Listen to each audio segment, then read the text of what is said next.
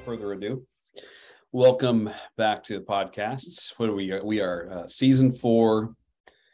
This is episode 3. We're in the book of Amos, and Amos is calling out hypocrisy and oppression in Israel, as well as pointing forward to a day of judgment and mercy on the cross. And really what Peter has challenged us with through readings and just, straight out challenging us in the podcast to open up the week is to examine ourselves. And we are, as Americans, but I don't think it's specific to Americans. We are wealthy, even if we're not wealthy compared to our neighbors. We are wealthy compared to the vast majority of the world. So that's the tension that American Christians tend to live in a lot. Is there's a lot to be said in the Bible about the poor and how God views the poor, and it raises questions when you live in a economically blessed country.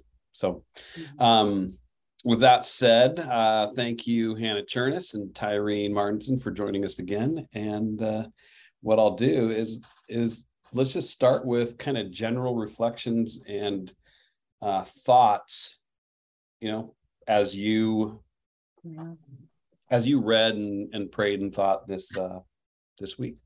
So who wants to start? Anyone?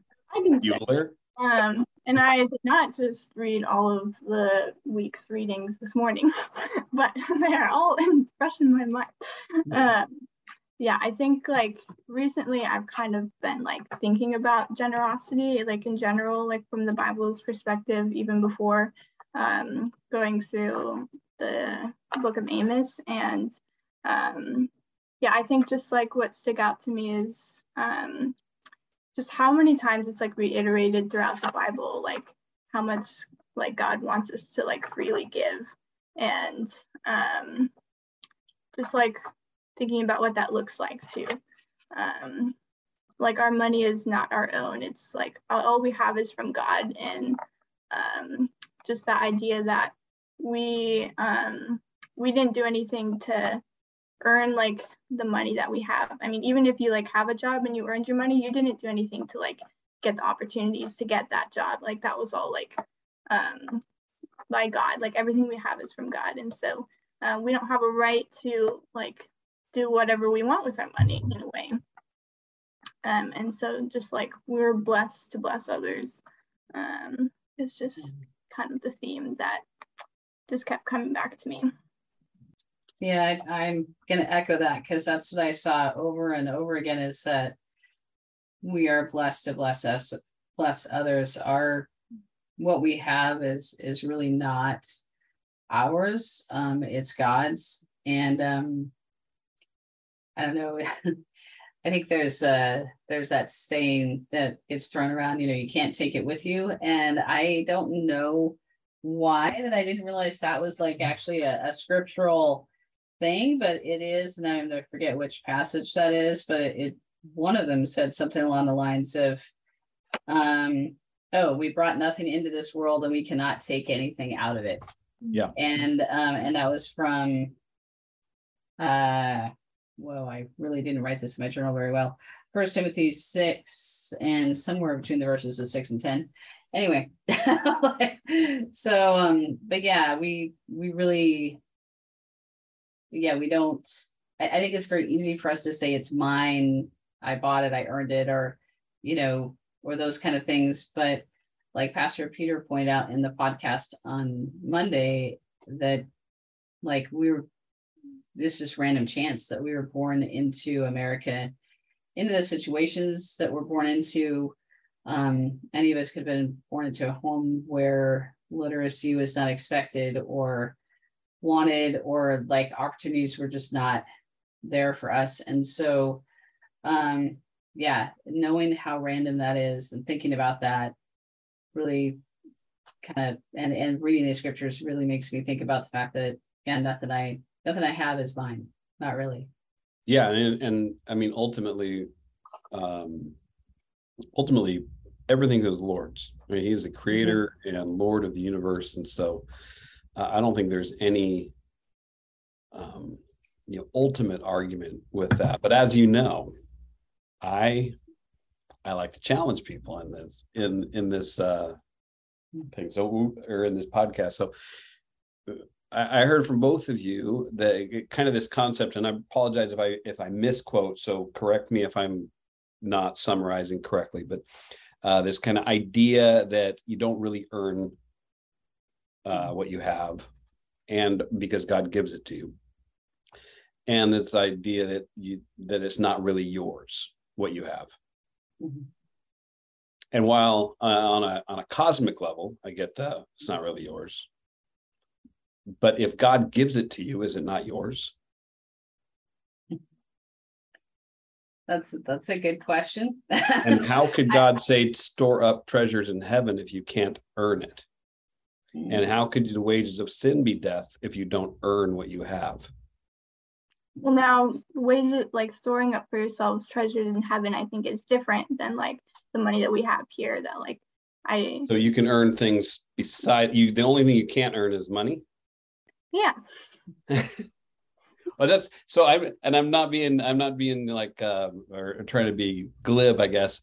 But I do want to dig into that idea, because it's a really easy broad brush to go to. You can't earn anything, and nothing I have is mine, which is, again, ultimately true. But then ultimately we do get into a free will conversation if we go too far down that road. So let's back into that a little bit, and I guess maybe unpack it. So is it true that this, what I have is not mine? Yes and no. So what does that mean? I mean, like, what we have is ours technically, but we're called to like be good stewards of our money and like use it, like acknowledge that it did not, like, we have it because God allowed us to have whatever we have. And so with that, like, we're free, like, in a sense, we're free to do kind of whatever we want with our money, but we are called to be good stewards of that, and to remember, like, God can take all of our money, like, away, like, in an instant if he wants to, and like that's just possible. And like, we'd be fools to think that like our money, like, that we're, no matter how secure like our investments are and our monies and the way that we spend our money is, like, God could still get rid of it all in a day. And so just like remembering that, and like we're called to use it a certain way. So more of a don't hold on to it too tightly. Yeah. How about you, Tyrean? I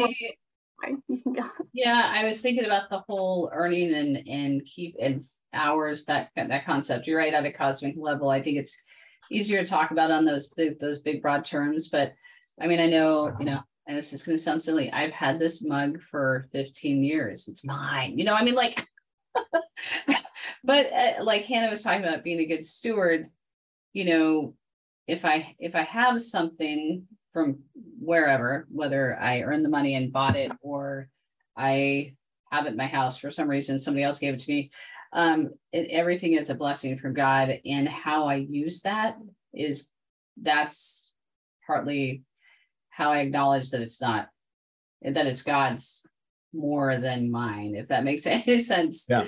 I'm not going to say that's easy, because it's challenging. I have a lot of books that I really like, and I have a hard time lending them to people, because I'm like, I don't want them to, do something to it that I would do. I want to get it back, but then I'm like, well, is that really being a good steward of what God's given me?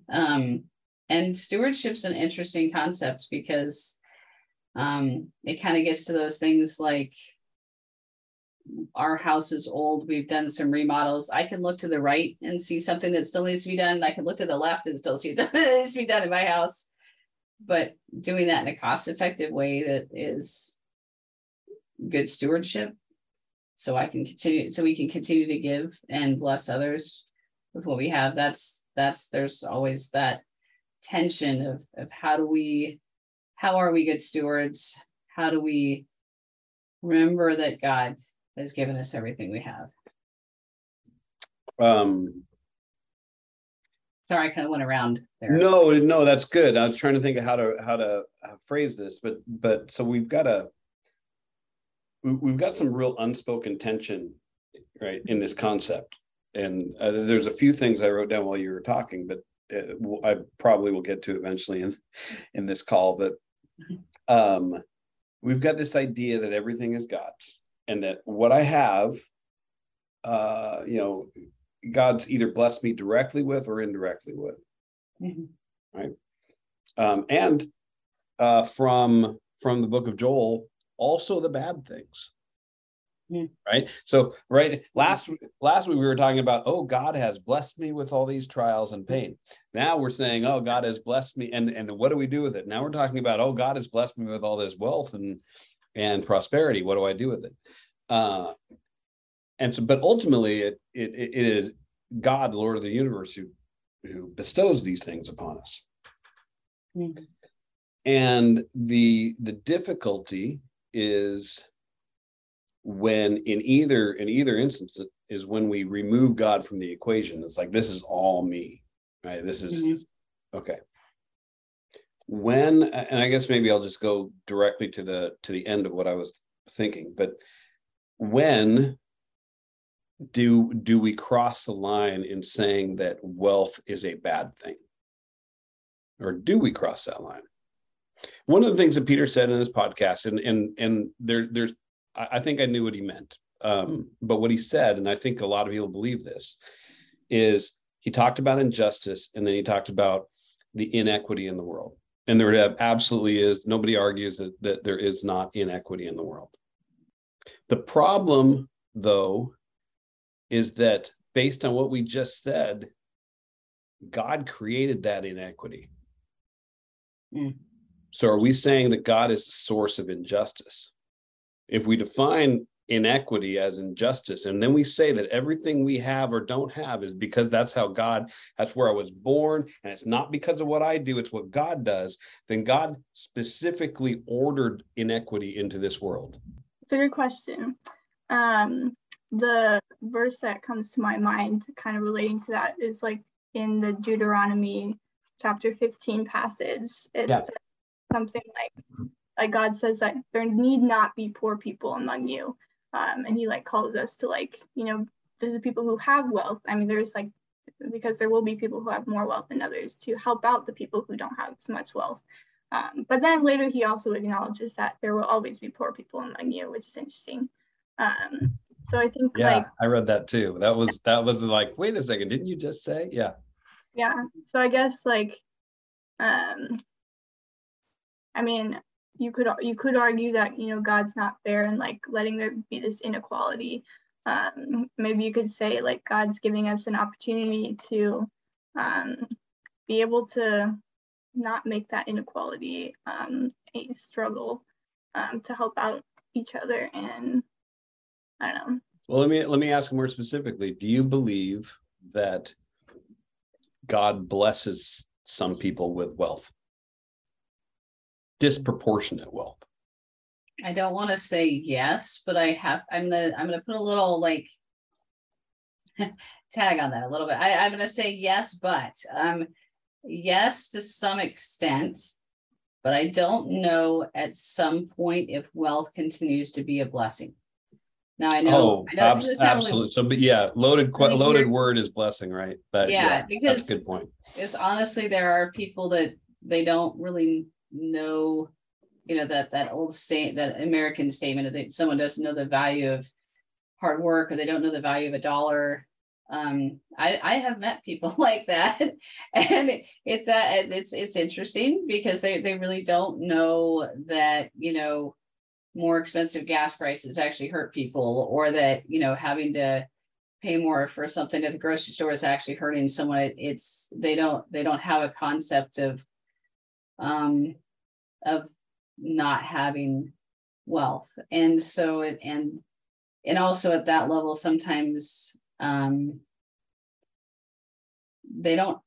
don't know if they experience the need to cry out to God at all. And I mean, I know the scale is we're already in the top 1% in America. So I'm talking about I don't know what that is, like the 10th of the 1% that are way up there. I don't know if they get it, but at the same time, maybe I don't get it either, because there are people in the world who live in a hut with 12 other people, and they feel blessed because their family's with them. So I don't know. I feel like blessing. And we like to point out, in this country, we like to point out the top 0.5% or whatever it is. Yeah. Well, why do you think we do that? I don't know. Because otherwise we'd have to point at ourselves. Yeah. While the rest of the world is pointing at us. Yeah. Why do they do that? So they don't have to point at themselves. I mean, people are people. Yeah. I guarantee you there's somebody in a dirt floor hut that somebody else is pointing at. Yeah. And going, you are so wealthy. Yeah. Yeah. I feel like wealth is such a slippery thing. It's a slippery concept, because what does it really mean to be wealthy? And it's slippery because it's so easy to point one way or the other and say, oh, I wish I had this, or I'm so glad I have what I have. And, I mean, like, it's just a bizarre thing. Sorry, that was I don't think that's necessarily, let's put it this way, I don't know if that's how God wants us to view wealth. Yeah. And I feel like there's the common phrase, more money, more problems. But I think a better phrase is more money, more responsibility. Yeah. Like, wealth isn't like inherently bad, but it's just like how we use it. And we just have such a tendency to use it wrongly and selfishly. Yeah. Right. Which comes back to the, I think it was Hannah earlier, but it was the verses on, is it First Timothy? Is that the contentment and the love of money? I think it's yeah, that's the contentment, for we brought nothing into this world and we cannot take anything out of it. And then in that one also is the, for the love of money is a root of all kinds of evils. And it hits contentment over and over again. And I think you see this in the year, the Sabbath year, and in the year of Jubilee and things. What God keeps directing back to is not holding on to it too tightly. Remember who gives this to you, because implied in that is not just at least a lessening of that kind of earning mentality, but also you can have it again. It's not this finite thing that is either you taken from you or given from you. It's not moving from one spot to another. It's the infinite God is a creator. He created the world out of nothing. Yeah. Just because you lost your car doesn't mean there's not another one eventually, or at least potentially down the road. So, but what you made me think about, Tyrean, is you said, what does it really mean to be wealthy? Yeah. And I think this is, this is one of the things that I wrestled with and have wrestled with. Let me go back. I'll give you a little bit of background on myself, because I think it informs my perspective. So I grew up, I'd say relatively poor. I wasn't like dirt floor poor, but I was relatively poor. When I got married, I was still in school. My wife had just graduated. She's a public school teacher. I then graduated like a year and a half later, became a public school teacher. And I mean, we had nothing. And 2 20-something-year-old young marrieds with on public school teacher salary. After a few years of that, I quit being a teacher and I got into the financial industry. And my first job in the financial industry, after I did about a year of not getting paid at all, I was essentially unemployed for a year. My first job in the unemployment industry, that's good. I got paid $1,000 a month, and this was in 2003. Okay, so I'm making nothing, no money. And then I worked myself up to around 2000. It was 12 or 13. By the time I got to 12 or 13, I was making more money than I ever dreamed of making. Right? It came to a crashing halt at some point, but the struggle that I had was, as a kid, my parents could always say, no, we can't afford. And not that they liked it. I'm sure they hated having to say that.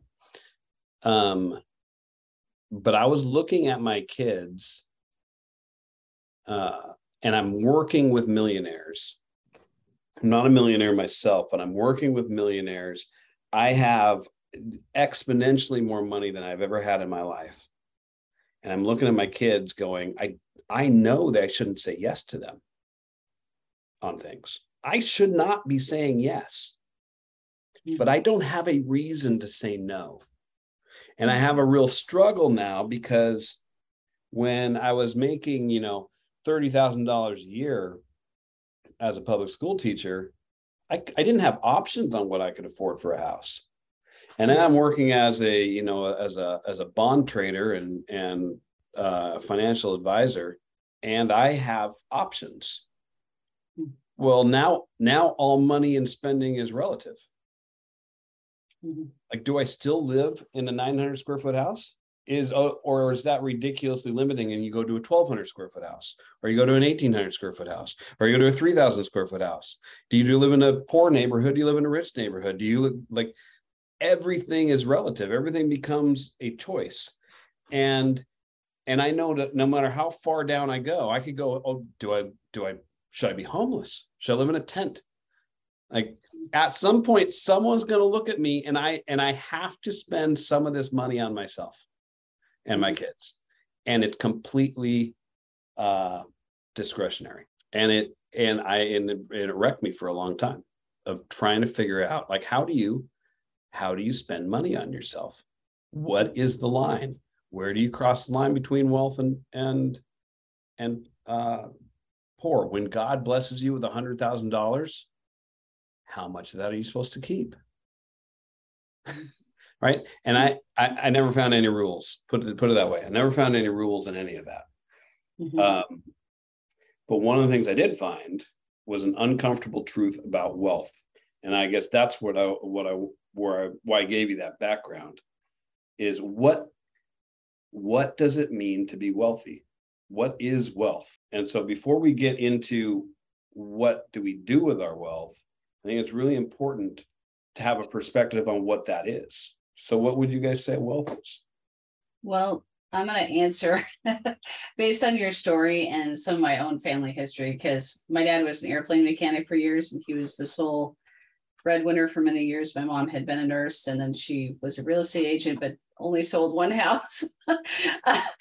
Anyway, so we were not, but yet I had friends who perceived us as wealthy because we lived in a really big house on an acre of land. And what had happened there is, for some reason, my parents sold their house in Seattle at just the right time to buy a house in Enumclaw for it. Like, it was and it was kind of a fixer upper, and they thought they were going to have 4 kids. They just had me. So like there were some, some ups and downs there. And, but there was a year that my dad lost his job because there was a strike, and all sorts of things happened. And I was too ashamed to tell any of my friends that we were eating food from the food bank. Yeah. And so I think for me, having all of those experiences, and my dad got a job again, and we traveled a lot because he worked for the airlines, and we could travel. It was relatively inexpensive to do so, and we got deals on hotels through all of that too. But again, but at the same time, we had all used furniture and all used dishes and all used it was like this bizarre, constant balancing act between what my parents were spending and not. And I know that in my adult life, I feel like my husband and I have done that too. Sometimes we felt like, whoa, we shouldn't have probably done that, but we did. And what is okay to spend. And I think what wealth really is having the choice. Is being able to choose, am I going to spend it on this or this? Yeah. Because when you don't have wealth, is when you're in a place where all you can afford is your shelter and your food, and maybe you're relying on other people for those things, and you don't have discretionary spending, I guess, if you will. Yeah. And so I feel like that, and then maybe that's a really narrow version of wealth, but that's what I would say it is having a choice, or feeling like you have a choice. Yeah, that's good. I think I agree with you. I really like that definition. It might not be exhaustive, there are more aspects to it, but I really like that.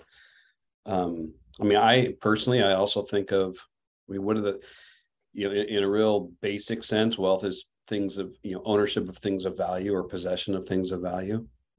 Choice is absolutely there, but my family, I think one of the reasons that not having money didn't bother me is, I married a lovely woman. I've got kids. I've got, parents and brother and sister, and I've got things of value in my life that made me feel, probably wouldn't have said wealthy, but I felt like I had many possessions of value, or many, things of value in my life. Mm-hmm. How about you, Hannah? What's wealth to you? Well, I really liked Tyrian's description of it. I feel like the word that came to my mind was relative, that like wealth is just relative to every person. I feel like this might be a little bit of a tangent, but it just like in thinking about like wealth, like wealthy versus like not wealthy people, something that I was just thinking about. I went to West Virginia for my cross-cultural nursing trip in school, and we met this woman who's been like working with the people down there, and she's just an amazing woman. She's like single-handedly helping the like poorest county in America. But like her observation was that like people who grow up poor are more generous than people who grow up with money, which I just thought was a really interesting idea. And so like I think like it's easy to focus on the wealthy people need to be giving more, which may be true, but like it doesn't matter how much money you have. We're all called to be giving, and to like just be giving everything that we have. Like the poor widow story who like put in like the 2 like copper coins or something, like gave like all like everything she had to live on, versus like the wealthy people who gave like a large amount, but like it wasn't like everything they had to give. And so it's just like such like a radical idea of giving that we're called to do as Christians.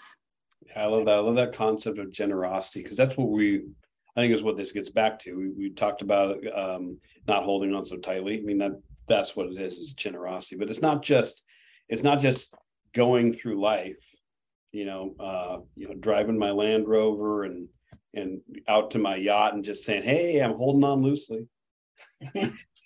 There's a giving aspect as well. And it comes from being or recognizing a need or being aware of needs. Mm-hmm. But the reason I wanted to take a step on like what is wealth, but if we say wealth is having a choice, which I think there might be something to talk about with like the correlation between wealth and power, because those are very close. It is money, it is family, love, security. It's education too. Education. Then what does it look like to be generous with your wealth? If your wealth is your time or your choice or your kids. If we take money out of the equation, not that it doesn't apply to money, it does, but I think money is a lot more concrete. I think giving what we have to God, and it definitely becomes more than a tithe, especially, maybe not, I shouldn't say especially when money's taken out of the equation, but I think more obviously when money's taken out of the equation, I think it goes past that, because I think when we give back to God, when we recognize that our family and our choice and all those things are from God, then it means that the words that we use hopefully are encouraging and giving to other people, that the things that we do with our time, that we take some time to pour back into other people and in our community. And there can be so many different ways to do that. So, I mean, you can say, I'm going to volunteer so many hours a week at the shelter, or you can say, I'm going to, I'm going to babysit my neighbor's kids, or, I mean, you can't always see everything that goes on that people do.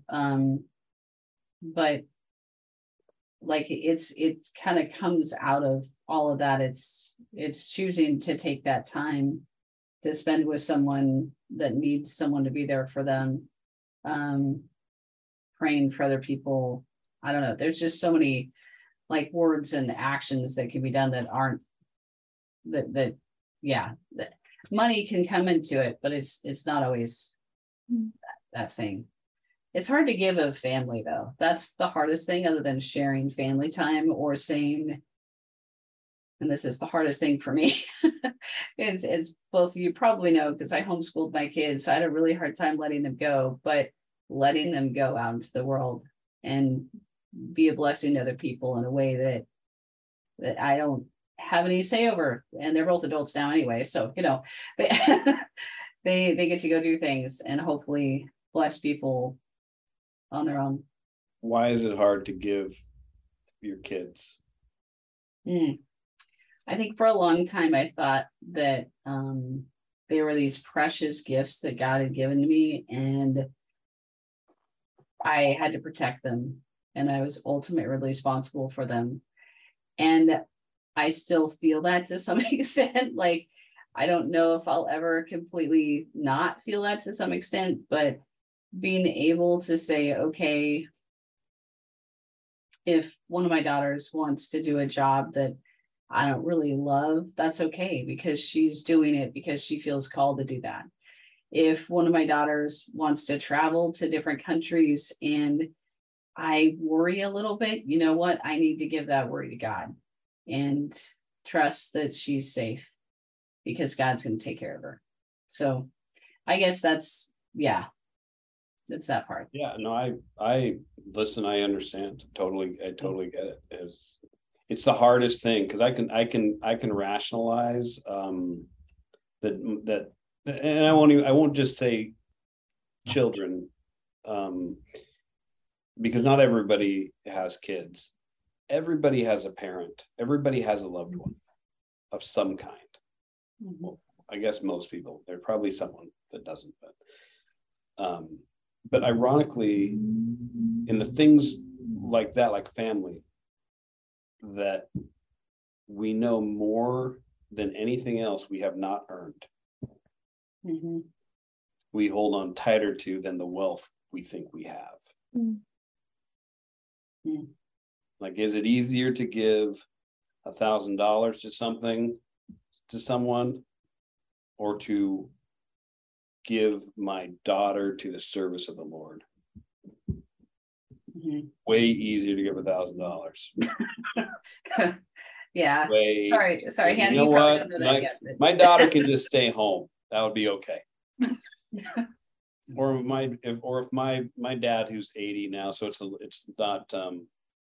not as relevant. But if my dad all of a sudden decided he wanted to go, to Guatemala and live down there away from me when I was, 16, would I be okay with that? No, I wouldn't be okay with that at all. Because he's mine. Yeah. So I have a question. Yeah. If in thinking about like how much to give, like if we're giving, like should we be giving until it hurts, or like if it doesn't hurt, are we not giving enough, or like how should it, like, I don't know. I think it's a good question. I'll tell you my I don't think there's an answer. I'll tell you a couple of my thoughts on this. The one, if giving hurts, it's almost the opposite. You don't give till it hurts, you give till it doesn't. If it hurts to give, you're holding on. And I think more than anything else, that's what's behind these verses is where's your security? Do you believe that God provides? Do you believe that that you'll be okay without whatever you have now? Mm-hmm. Does your security come from the Lord? And if it does, then there's no risk in giving. Yeah, I feel like that's really in Malachi. It's throughout all these verses, but it talks about in Malachi, that verse, chapter 3, verse 10, giving God the full tithe, putting God to the test with our needs. And I think I paraphrased here, and I was writing stuff down, and he will pour down blessing. And then there's this other part it was Luke 6, verse 38, right. Give and it will be given to you. And oh my goodness, I can't even read my handwriting. Pressed down, shaken together, running over into your lap. So I feel like if we trust God, giving's not going to hurt. Yeah. And, but I do, at the same time, I knew a family that they were very determined to give 70% of their income back to God, which was huge. And one of their kids had medical problems, and they weren't able to get her the medical help she needed and give to that point. And they chose to give. And yes, there were provisions that ended up being made for her, but as a kid, I didn't understand it. I knew her when I was young. So, and it was really hard to see her go through such hardship. And I really don't know if they poured more money on it, if it would have made any difference, because sometimes things that just doesn't. But it was shocking to me as a teenager to realize her parents are giving 70% to God. and they were not wealthy. They were not the top 0.5%. But they felt really strongly about it. So yeah. I think that God does want us to give as much as we can, or as each of us is able. But it's hard to know what I think individually we have to work that out with God, what that looks like. I'd say there's I'll tell a quick story that I don't really share very often because I know it's controversial. But I'm tithing for the most part in my life has not been a challenge for me. I think my parents just kind of raised me as that it was an expectation. So, whatever the reason being, most people that I've known that's a challenge. So it's not, I kind of just chalk it up to like, I kind of hit the tithing lottery. Like, it doesn't bother me. And about, I don't know, 4, 5, 6 years ago, somewhere in there, business blew up. I was, we were really struggling for money for a couple of years there. And, I was still tithing faithfully. And even probably a little bit to excess, because that's just the habit I had gotten into. But it was a struggle every time I got money to write that check. And there was I'll just say there's some bitterness involved in that, and there at the same time kind of some pride. And I can say this kind of in retrospect now, but there's some pride in like, yeah, but I'm still doing it. Look what a great person I am. And I distinctly got prompted by God to stop tithing. And I'm like, and it took me probably a couple months to do it, because it was so odd. And I knew I'd have to go to my wife and say, hey, God doesn't want me to tithe. And I'm like, I'm not having this conversation. I'm not, God, you're nuts. Like, just take away all my money if you don't want to tithe, you know? And I didn't tithe for probably a year to anywhere. Once I started doing that. And there was a real heart work that God did on me there, because at some point I had crossed the line from tithing obediently and giving obediently. It was just tithing, but it was giving obediently and joyfully to giving dutifully and pridefully. Here's what I heard God say to her, you know, strongly to me. I don't need your money, Joel. It's mine. Like, I don't need it. You're not paying for anything.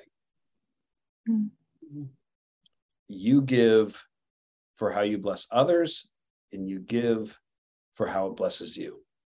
And to keep your heart in the right spot.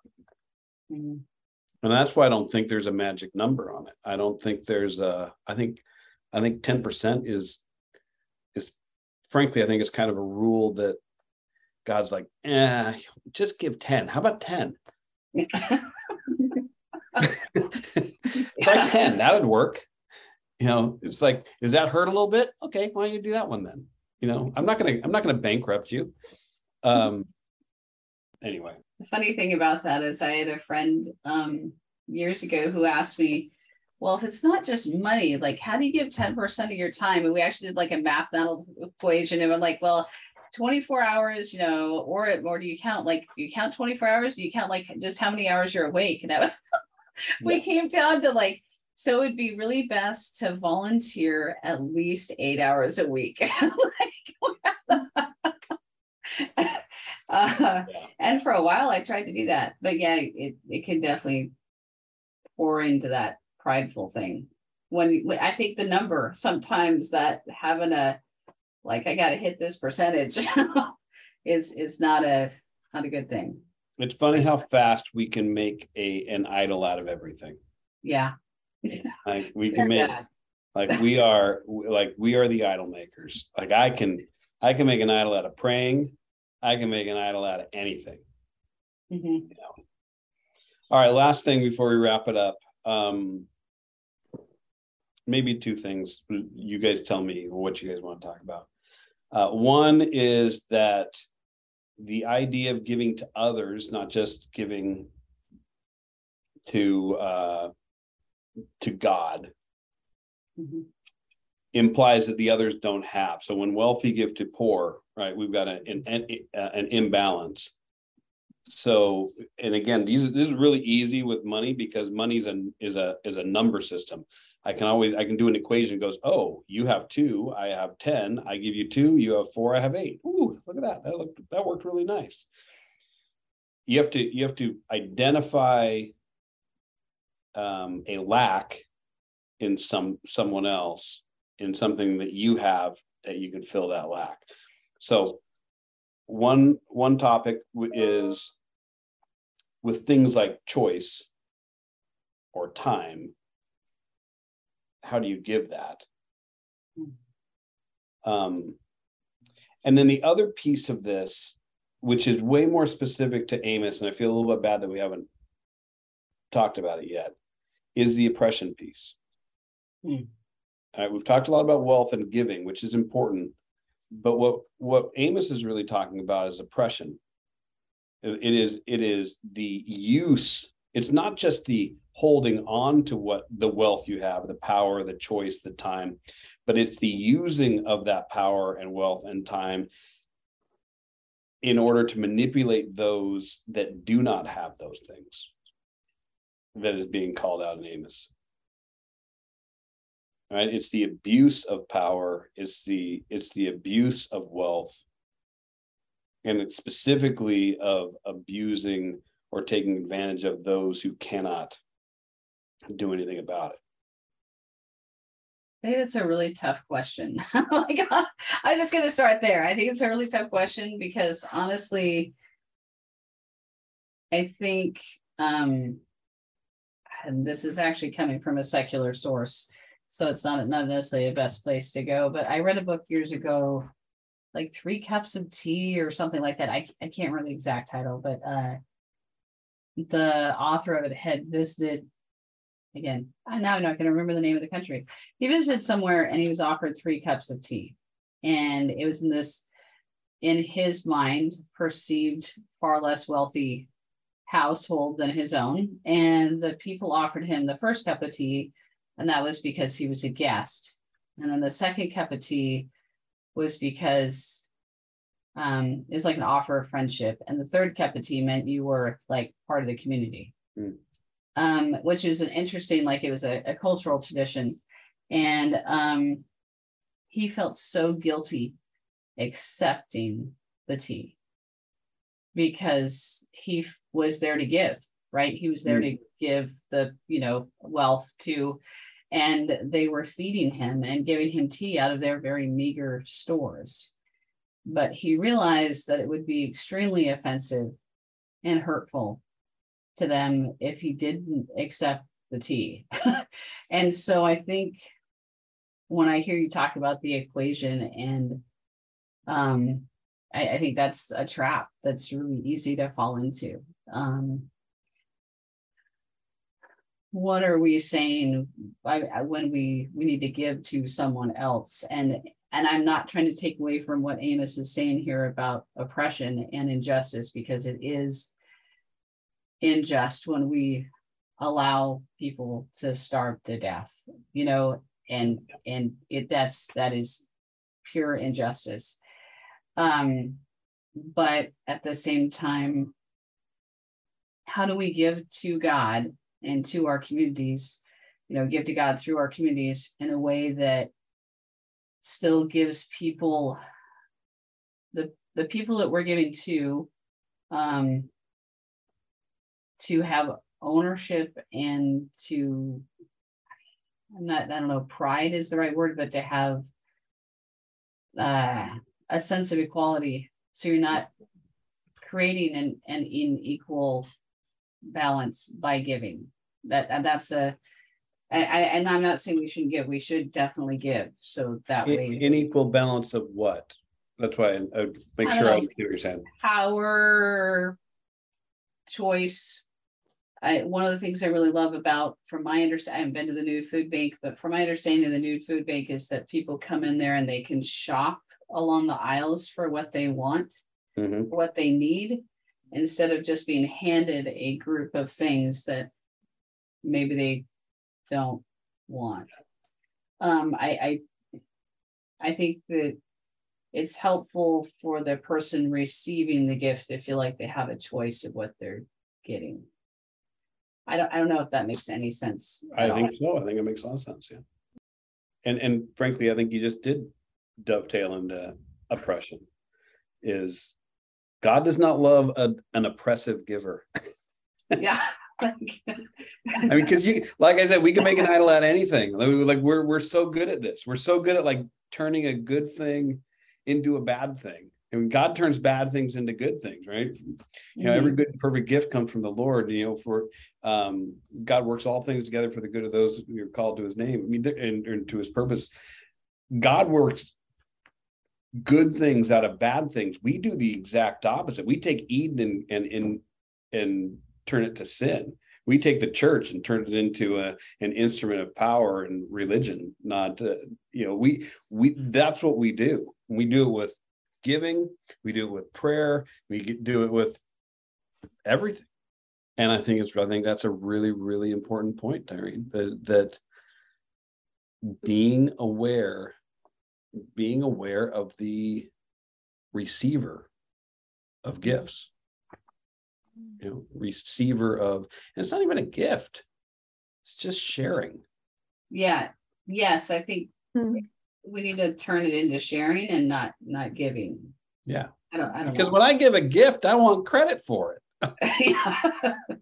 Yeah. I mean, otherwise, shoot, I just like leave it on the doorstep. But you're gonna open that in front of me, and now you're going to smile, and you're gonna act way happier than you might feel inside. So, because this is about me. Yeah. Okay.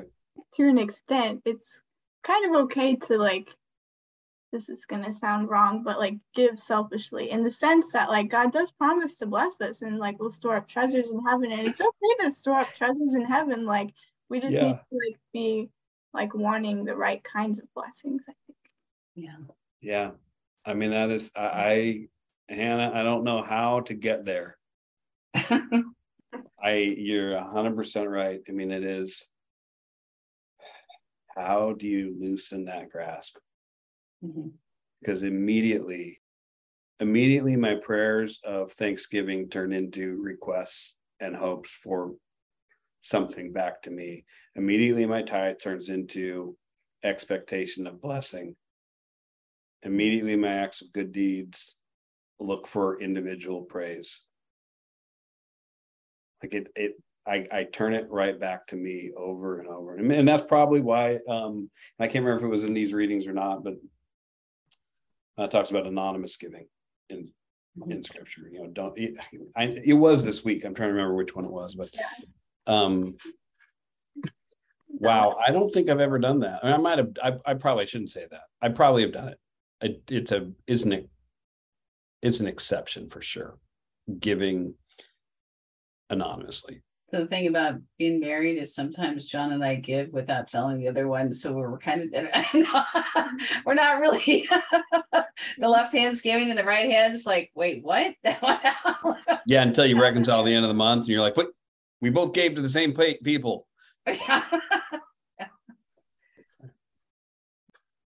All right.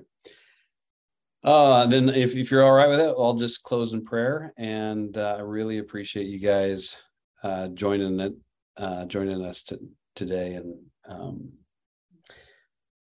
in a deceptively difficult topic. All right.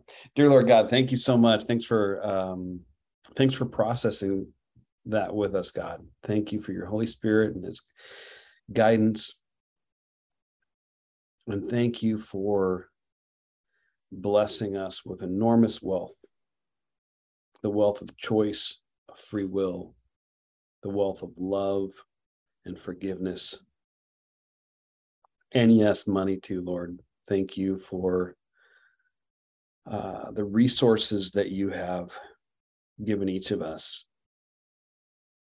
And help us, Lord, to be aware and mindful of where you'd like those resources used and spent and invested. All glory to you, God, and not to us. In Jesus' name I pray. Amen. Thanks, guys.